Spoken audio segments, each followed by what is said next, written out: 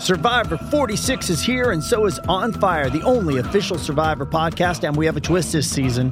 The winner of Survivor 45, Dee Valladares, will be joining us every week. We're going behind the scenes of the biggest moments, the how and the why things happen, and the strategy and analysis you can only get from someone like me, a Survivor winner.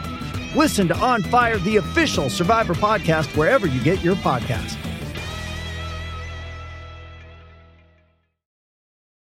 Does Monday at the office feel like a storm?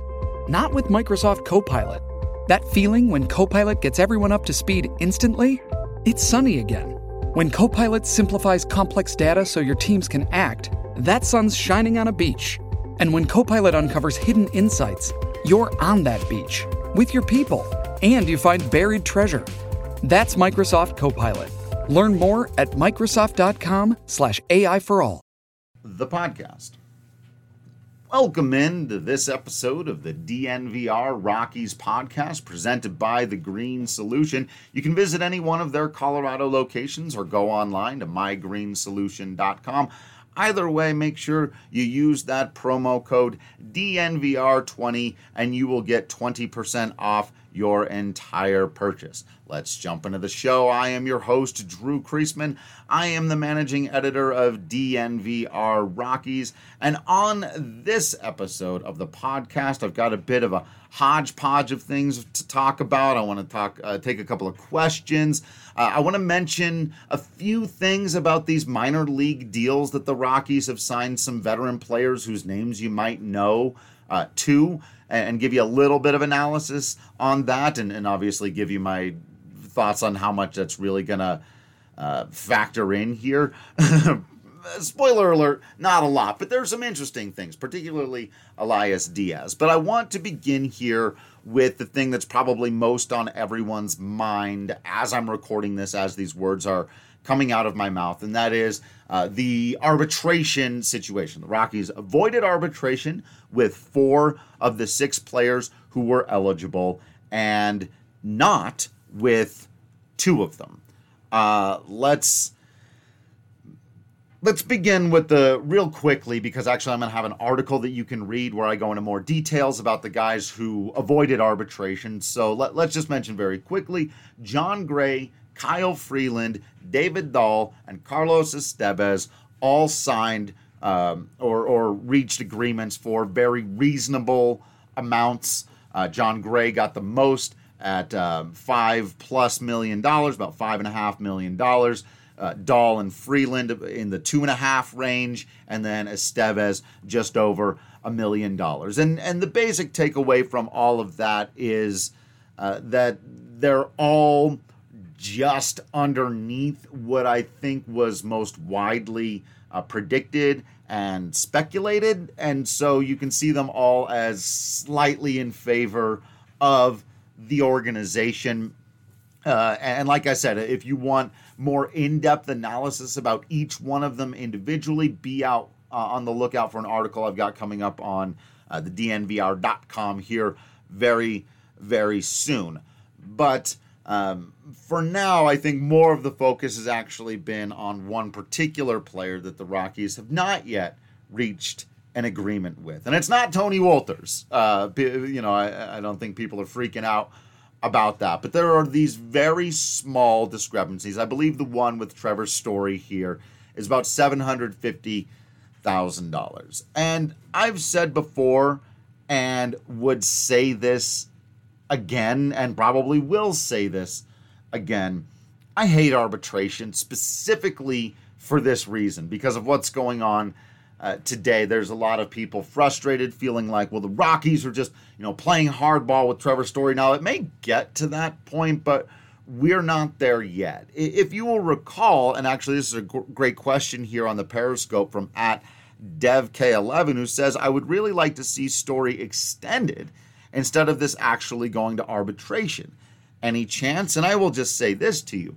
I think there's a higher chance that Trevor Story is extended than that this goes to arbitration, for a number of reasons. First of all, the Rockies historically have just not gone to arbitration very often. It's a practice they tend to try to avoid, for the same reason that most people are upset that it's a possibility. Most people fear it because of the very legitimate concern that sitting down across the table from the potential future of your franchise, especially depending on how all this Nolan Arenado stuff goes, and arguing to his face why you think he's not as good as you think he is, and doing it over a difference of $750,000, which to a major league organization is chump change, is not a good thing to do. That is not a good path to walk. I wholeheartedly agree with everyone who's saying this is not good.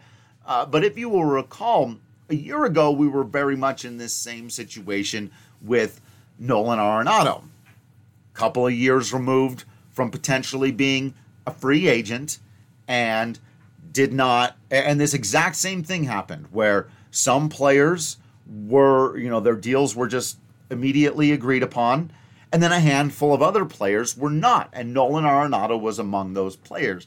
As it turned out, it's because they had moved on to negotiating a long-term contract for Nolan Arenado, which meant that it really didn't make sense anymore to be haggling and negotiating over the specific details of next year's money.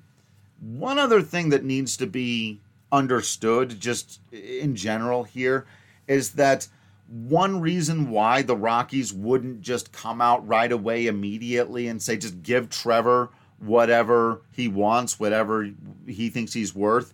This has less to do. It's not just about, well, it's $750,000 for this next season. It also can push you over a threshold, and how much you make now in arbitration also affects how much you can make in the future. So if they bump him up that $750K, if they're still doing the arbitration thing this time next year, that can mean a difference of about $2 million. And now you're not talking chump change. It's still, you don't want to be, haggling for Trevor's Story, but $2 million isn't nothing anymore. That said, I don't think this is going to go to arbitration. I do think it's very likely that they meet in the middle. That's more often what happens. It could even be the case that the Rockies just go all the way to the number that Story wanted. I think that's even more likely than that this goes to arbitration, but I do think it's possible. In fact, I do think this could be a signal just based on the team's behavior before and conversations, quite frankly, that I've had with Jeff Bridich over the last year and a half and with other people around the organization. I know that they would really like to get an extension worked out with Trevor Story, and I'm also pretty sure that they would like to get an extension worked out with Jon Gray. And this smells more like that to me at this particular moment in time, that it's possible they're on the verge of getting something worked out there, in which case, doing the whole arbitration thing for this year wouldn't make much sense. Either way, I suspect we will hear before too long that an agreement has been reached between the Rockies and Story, either for the 2020 season or, and I think this would be one of the few ways that the Rockies could salvage what has been an admittedly nightmarish offseason from a PR standpoint, it's not the right word, but from an image standpoint. There's been almost nothing for Rockies fans to externally get excited about, right? And I totally understand that. I also don't think that's necessarily the most important, but we live in a world where it's everyday coverage from people like me, and the news is just, even if it's not been especially believable at times, it's been 100% on the negative end of the spectrum for Colorado Rockies fans. And so while that's not the reason to do it, it would be nice, I think, for Rockies fans, for the organization, probably for Jeff Bridich to be able to take a breather if they came out in the next couple of weeks and announced that they've extended Trevor Story or Jon Gray or both. And it would give us also a kind of sense of stability to the future of the organization while there's so much going on right now, questioning what's going on potentially with the future of the organization. Beyond that, there's not much to say on the arbitration thing. I also don't think they're going to go to arbitration with Tony Wolters. One of the ways you know that this right here, right now, is not an indication that the Rockies are showing a lack of faith in Trevor Story is because Tony Wolters is also on that list. And the Colorado Rockies unabashedly and in every way, maybe a little bit too much, love Tony Wolters. And I think they've done pretty much everything they can to prove that that's the case, including not going out and getting a veteran catcher in this offseason. So, yeah, I really don't think that there's much to worry about here. But it is, of course, you've got to build in those caveats. Look, if they end up going to arbitration, this is bad. It's not a good thing to go to arbitration with Trevor Story. So, but they aren't yet. This is one of those things, it's like with the Nolan trade stuff. I've seen people say, and now they're trying to trade their star player, and now they're going to arbitration with. No, those things have not happened. Those things have definitely and most assuredly not happened at this point. And so that's, I think, worth keeping in mind. Hope everyone out there is having a nice off season, a nice winter, had a festive holiday, probably drinking some of those Breckenridge Brew Christmas ales. I'm really going to miss those things. I'm back into Colorado Core mode, though. If you like a nice crisp cider, you can't go wrong with Colorado Core, but it's also good if you're a little bit more of a beer drinker. I want to get your feedback on those. I know the Strawberry Skies have been really popular around the office, and the United in Orange has become a favorite of mine for those of you who are maybe a bit more into sort of a weeder kind of, a beer you're going to put an orange slice in and enjoy that way. And actually, you don't really need the orange slice. It kind of already tastes like it's got it in there. So give the United in Orange a try. They got a lot of cool Broncos stuff on those too. So if you're a football fan, also another great beer to be drinking. But as long as you're drinking Breck Brew, why don't you come on down and have some at Sports Column on January 21st. My guy Manny Randhawa and I are going to be hosting an event. We're going to be watching along with everybody else to see whether or not Larry Walker is inducted into the Hall of Fame. We'll be talking with fans. We'll be having food. We'll be having beverage. Maybe we'll do some trivia. We'll try to do some games to make it fun. I'll be doing a podcast reaction to whatever happens, and my guess is that I'm going to be very upset and frustrated. So if you want to come see a grown man get very angry while drinking Breckenridge Brew and trying not to cry in front of a group of strangers over something that ultimately affects me in no way whatsoever, come on down to Sports Column on January 21st. So I cannot for the life of me find the person who sent me the question, so I apologize, and I promise you that I will, and I will get you a shout out. I had it in front of me a moment ago, but somebody wanted to know about all of this stuff as it pertains to next off season, and it might seem a little bit soon to be talking about next off season, but here's why it's not. Because Nolan Arenado's opt-out has become this lightning rod, talking point, sort of central figure in all the drama that's going on with the Rockies right now. Right? If you listen to and read the reports from the guys we've talked about, Morrissey, Passan, and Rosenthal, who are talking about this stuff, what you will notice the most is, oh no, the podcast just stopped. Well, I'll be able to pull some of the audio here off the Periscope before the next. That's kind of weird. I think my whole computer just crashed. I'll bring it back online. All right, where was I? Sorry, that just totally threw me off. My entire system crashed, and that's never happened to me. All right, so Rosenthal, Morrissey, and Passan, when they're writing in their articles, they're basing a lot of their speculation on the fact that this opt-out hangs over the entire situation, right? And while that's true, I think sometimes it's almost like internally getting mixed up as though it's at the end of this upcoming season, the 2020 season, and it's not, right? I think we all know the fact that it is after the following season that Nolan Arenado could opt out after 2021. But that season is getting lost in the shuffle here, particularly the off season before it, when a whole lot of stuff comes off of the Rockies' books, all the bad contracts that you're currently aware of on the Rockies, unless you consider Charlie Blackmon's contract to be a bad one, I do not, but all of the other contracts that that everyone considers bad, Davis, Shaw, McGee, those all come off the books. Desmond doesn't come off the books, but it goes down to $8 million, so it becomes a far more reasonable thing, something you can pay to a guy who's just coming off the bench and hitting against lefties, and it actually is a reasonable amount. And the Rockies can get creative with that.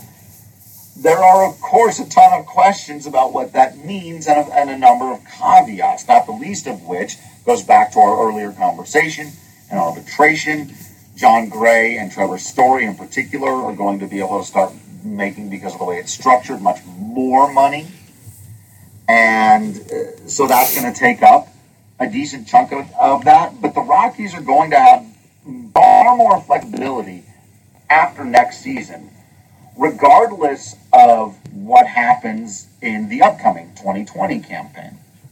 If they have a very, very bad year, that still does not necessarily mean that Nolan Arenado is going to leave. He can't choose on his own. It would still put a lot of pressure on the Rockies at that point to consider trading him.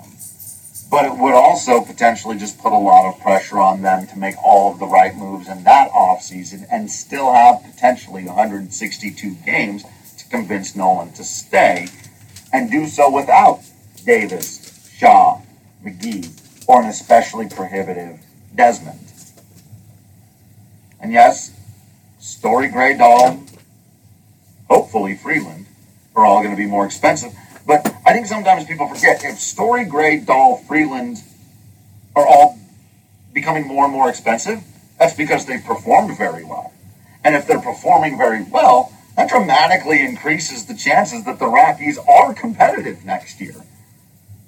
Right?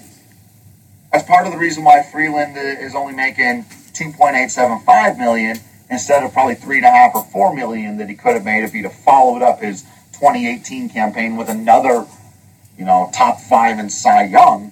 You'd be making a lot more money right now. But it is an element of the conversation that I think keeps getting forgotten. And it goes back to what I talked about on the last podcast about the bias not being hatred or a disrespect or whatever for the Rockies. It's just not considering their full situation. They're not taking into account what's going to happen for them a year from now, because they're not really tied into the Rockies as closely in terms of thinking about what might happen a year from now. But they'll be in a really interesting situation, and so it is worth continuing to put that in this whole Nolan Arenado discussion, because things can change very quickly. And everything that's financially frustrating right now won't be a problem in November. Jumped a while in time, but that's a bit of relief. And the Rockies will have a new TV deal that kicks in. And we don't know the details of that yet. We don't know how much it will be. Unfortunately, again, the only thing we do know about it is the one sentence that Dick Monfort has said, which is that it wasn't quite as much as he was hoping for.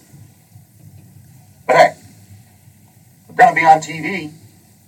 Avalanche and Nuggets fans know that that's not just a given. I need to take a quick commercial break here, if for no other reason than to try to bring all of this back online and see if I can start another live chat, answer some questions, and talk about some of those veteran guys the Rockies have brought into the organization and whether I think they'll have any impact or not. So stay tuned for all of that. Hey, you know that taking care of your teeth is pretty important, and so do our friends over at Green Mountain Dental Group, who are giving away a free Sonicare toothbrush when you schedule a cleaning, x-ray, and exam. That's right, you simply have to take care of your teeth for Green Mountain Dental Group to hand over a free Sonicare. Check them out today online or call 303-988-0711 to schedule your appointment today.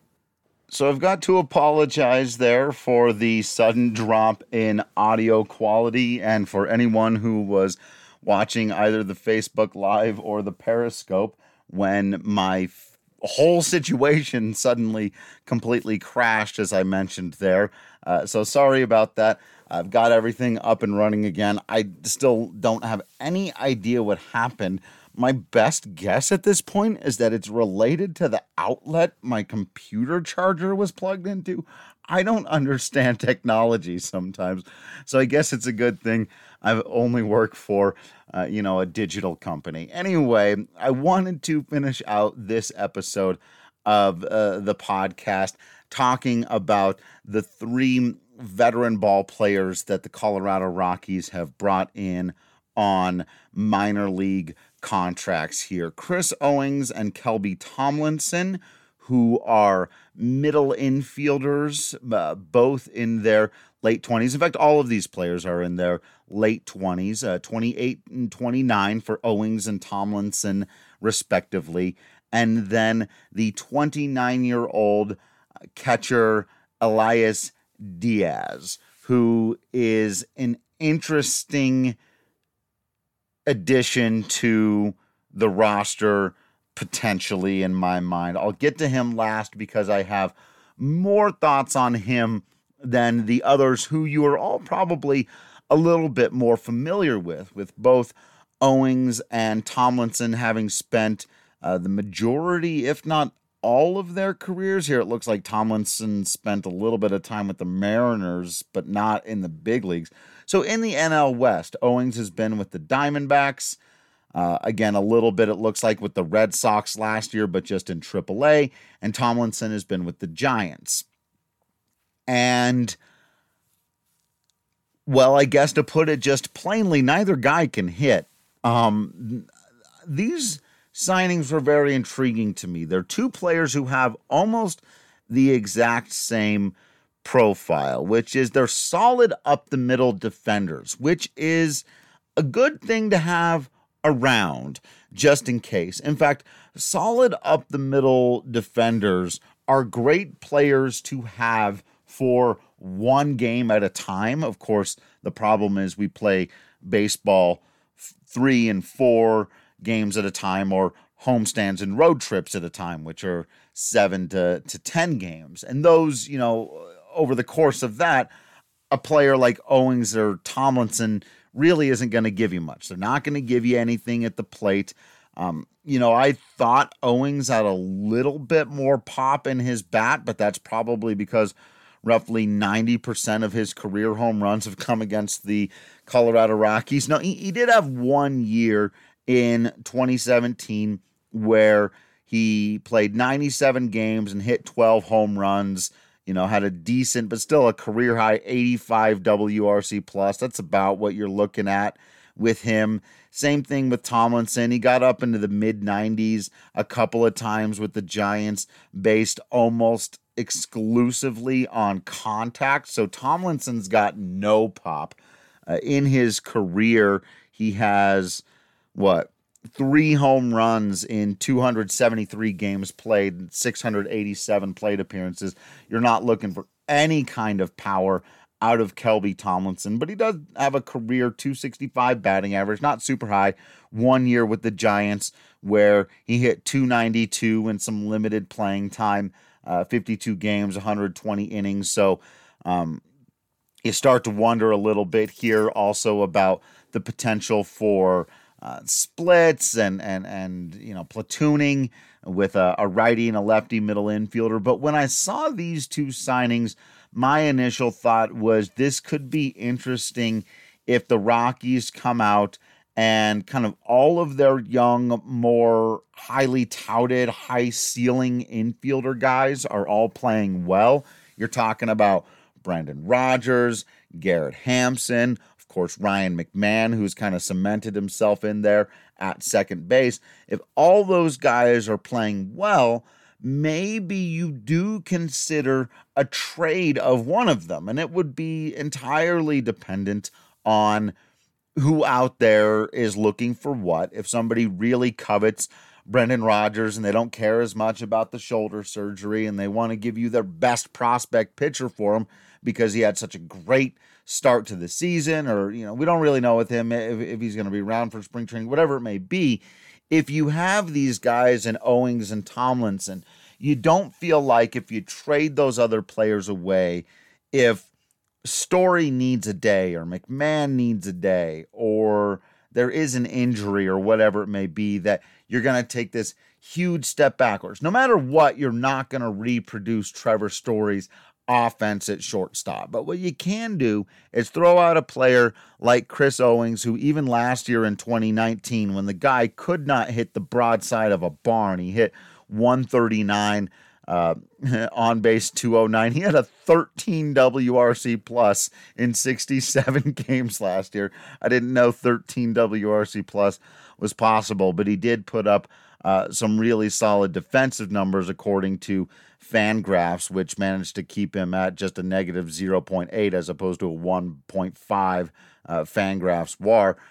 Very positive defensive numbers up the middle. So you're looking at him as a defensive replacement up the middle. Same thing with Kelby Tomlinson to add to kind of the floor of your roster should the Rockies have kind of all the injuries at one time the way they did last year, instead of turning to rookies who might be a project both offensively and defensively. Now you've got a couple of veterans who at least defensively are going to play major league caliber baseball.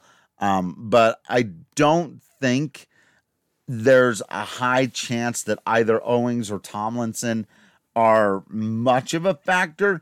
I would suspect we'll probably see one, if not both of them, at some point throughout the year, that they will probably get added to the 40-man roster and serve as kind of insurance there, especially with not knowing what Brendan Rodgers is up to in terms of his health early on. But I don't expect either to get a lot of playing time unless the Rockies just have an inordinate number of injuries in 2020.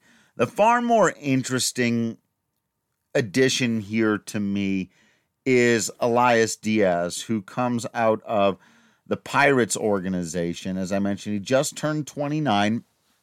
He'd been with the Pirates his entire career, and he's had an up and down career, both in terms of his offense and his defense. A couple of years ago, 2018 for Pittsburgh, easily the year you want to look at if you're looking for positive things here of what he could potentially bring. In 82 games caught, he had 277 plate appearances. He hit 286.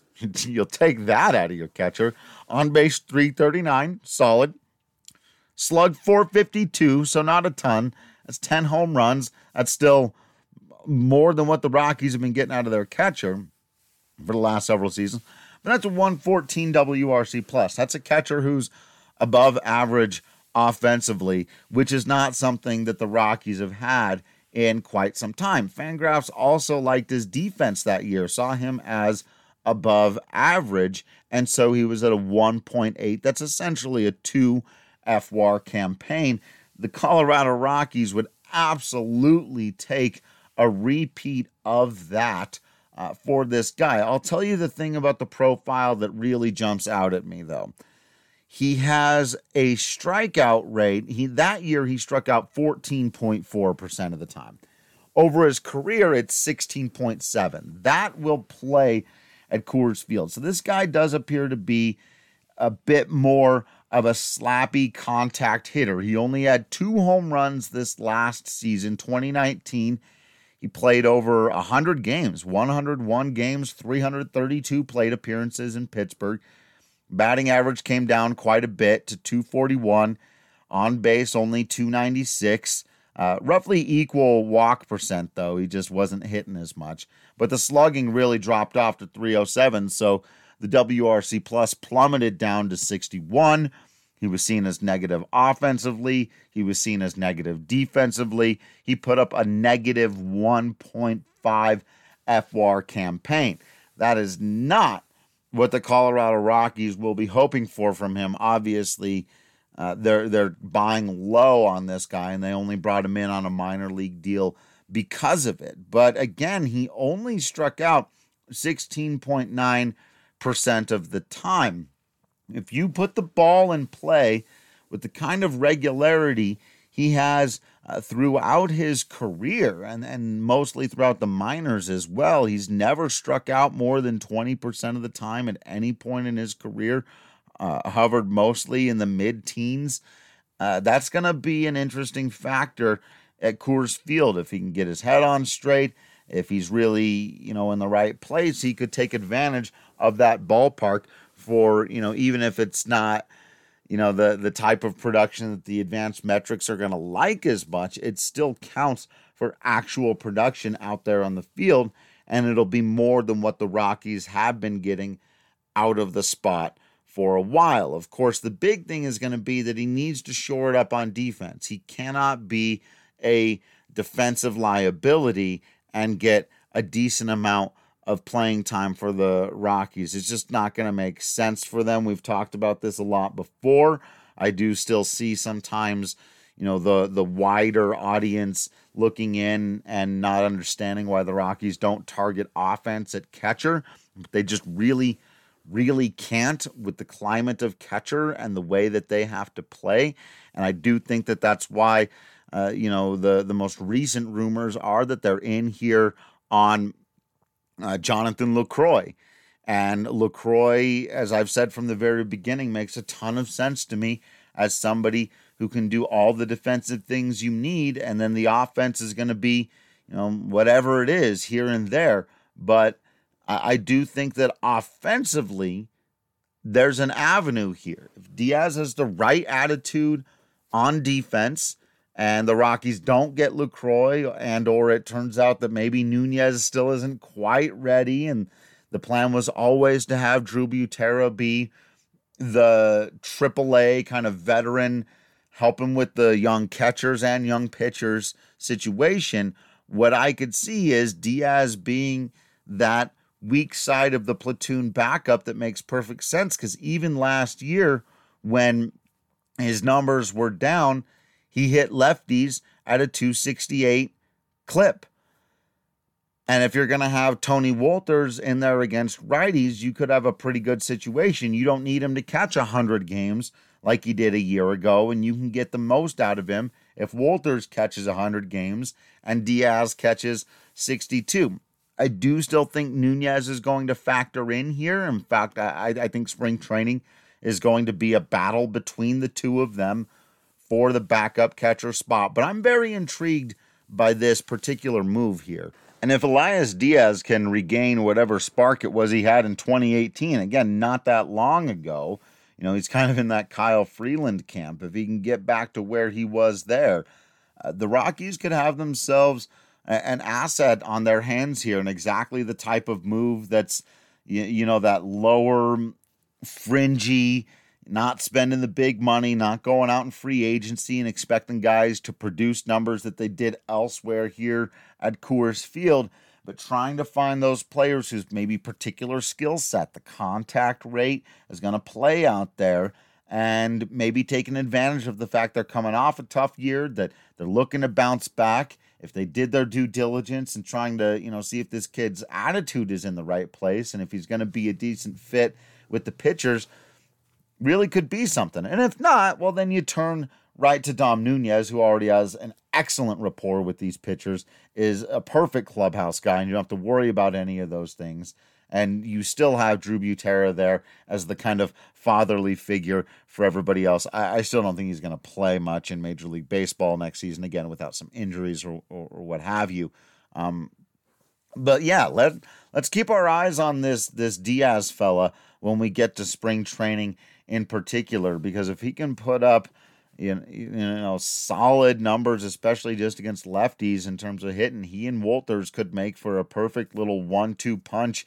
It's going to be all contact hitting, but it's going to be tough outs at the bottom of the Rockies lineup. It really could elongate that lineup nicely and, provide them with versatility behind the plate that they haven't had in a little while. It's going to be very fascinating to see how that plays out. And I don't know, let me know on Twitter or email or whatever if you think that Tomlinson or Owings could be more of a factor. I really do think those guys were more about just bringing up the Rockies' floor in terms of injuries. They had that horrible month early on last year where they had to throw out Josh Fuentes and Jonathan Daza, and I think they felt like those guys just weren't quite ready.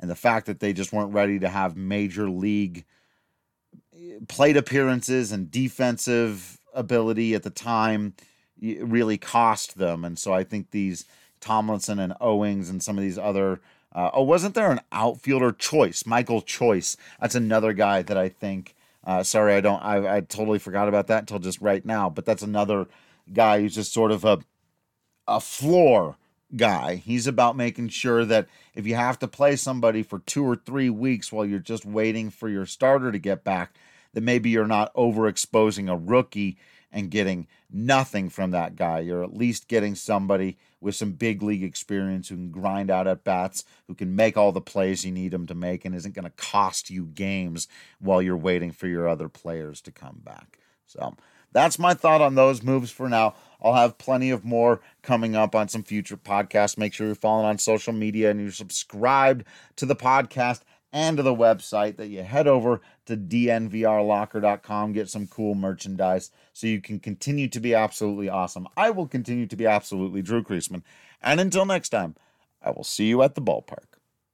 Diamond Club Baseball has produced elite athletes for 10 years now and is even trusted by your Colorado Rockies to run their scout team program.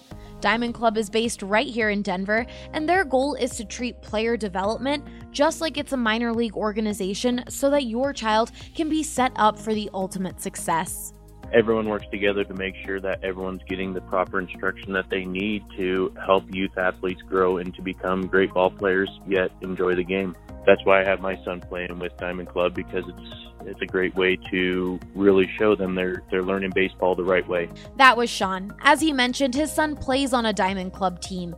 They offer multiple summer camps, private lessons, high school teams, and youth competitive teams. Plus, their prices are more affordable than their competition. Diamond Club has very fair price. When you kind of pay and know that all fees for the tournaments, fields, uniforms, and instruction are taken care of, as well as getting access to some of the things that other programs don't offer, like entire team instruction and fitness programs, the whole package to really make sure that a ball player ends up a well-rounded youth athlete.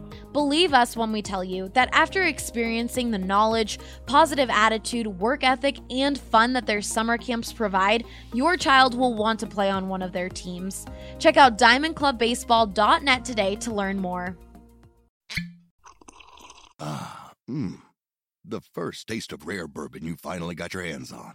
That's nice. At Caskers.com, we make this experience easy. Caskers is a one-stop spirit curator with an impressive selection of exclusive, sought-after, rare, and household names in the realm of premium spirits and champagne. Discover the top flavors of the year now by going to Caskers.com and using code WELCOME10 for $10 off your first purchase. Get $10 off your first purchase with code WELCOME10 at Caskers.com.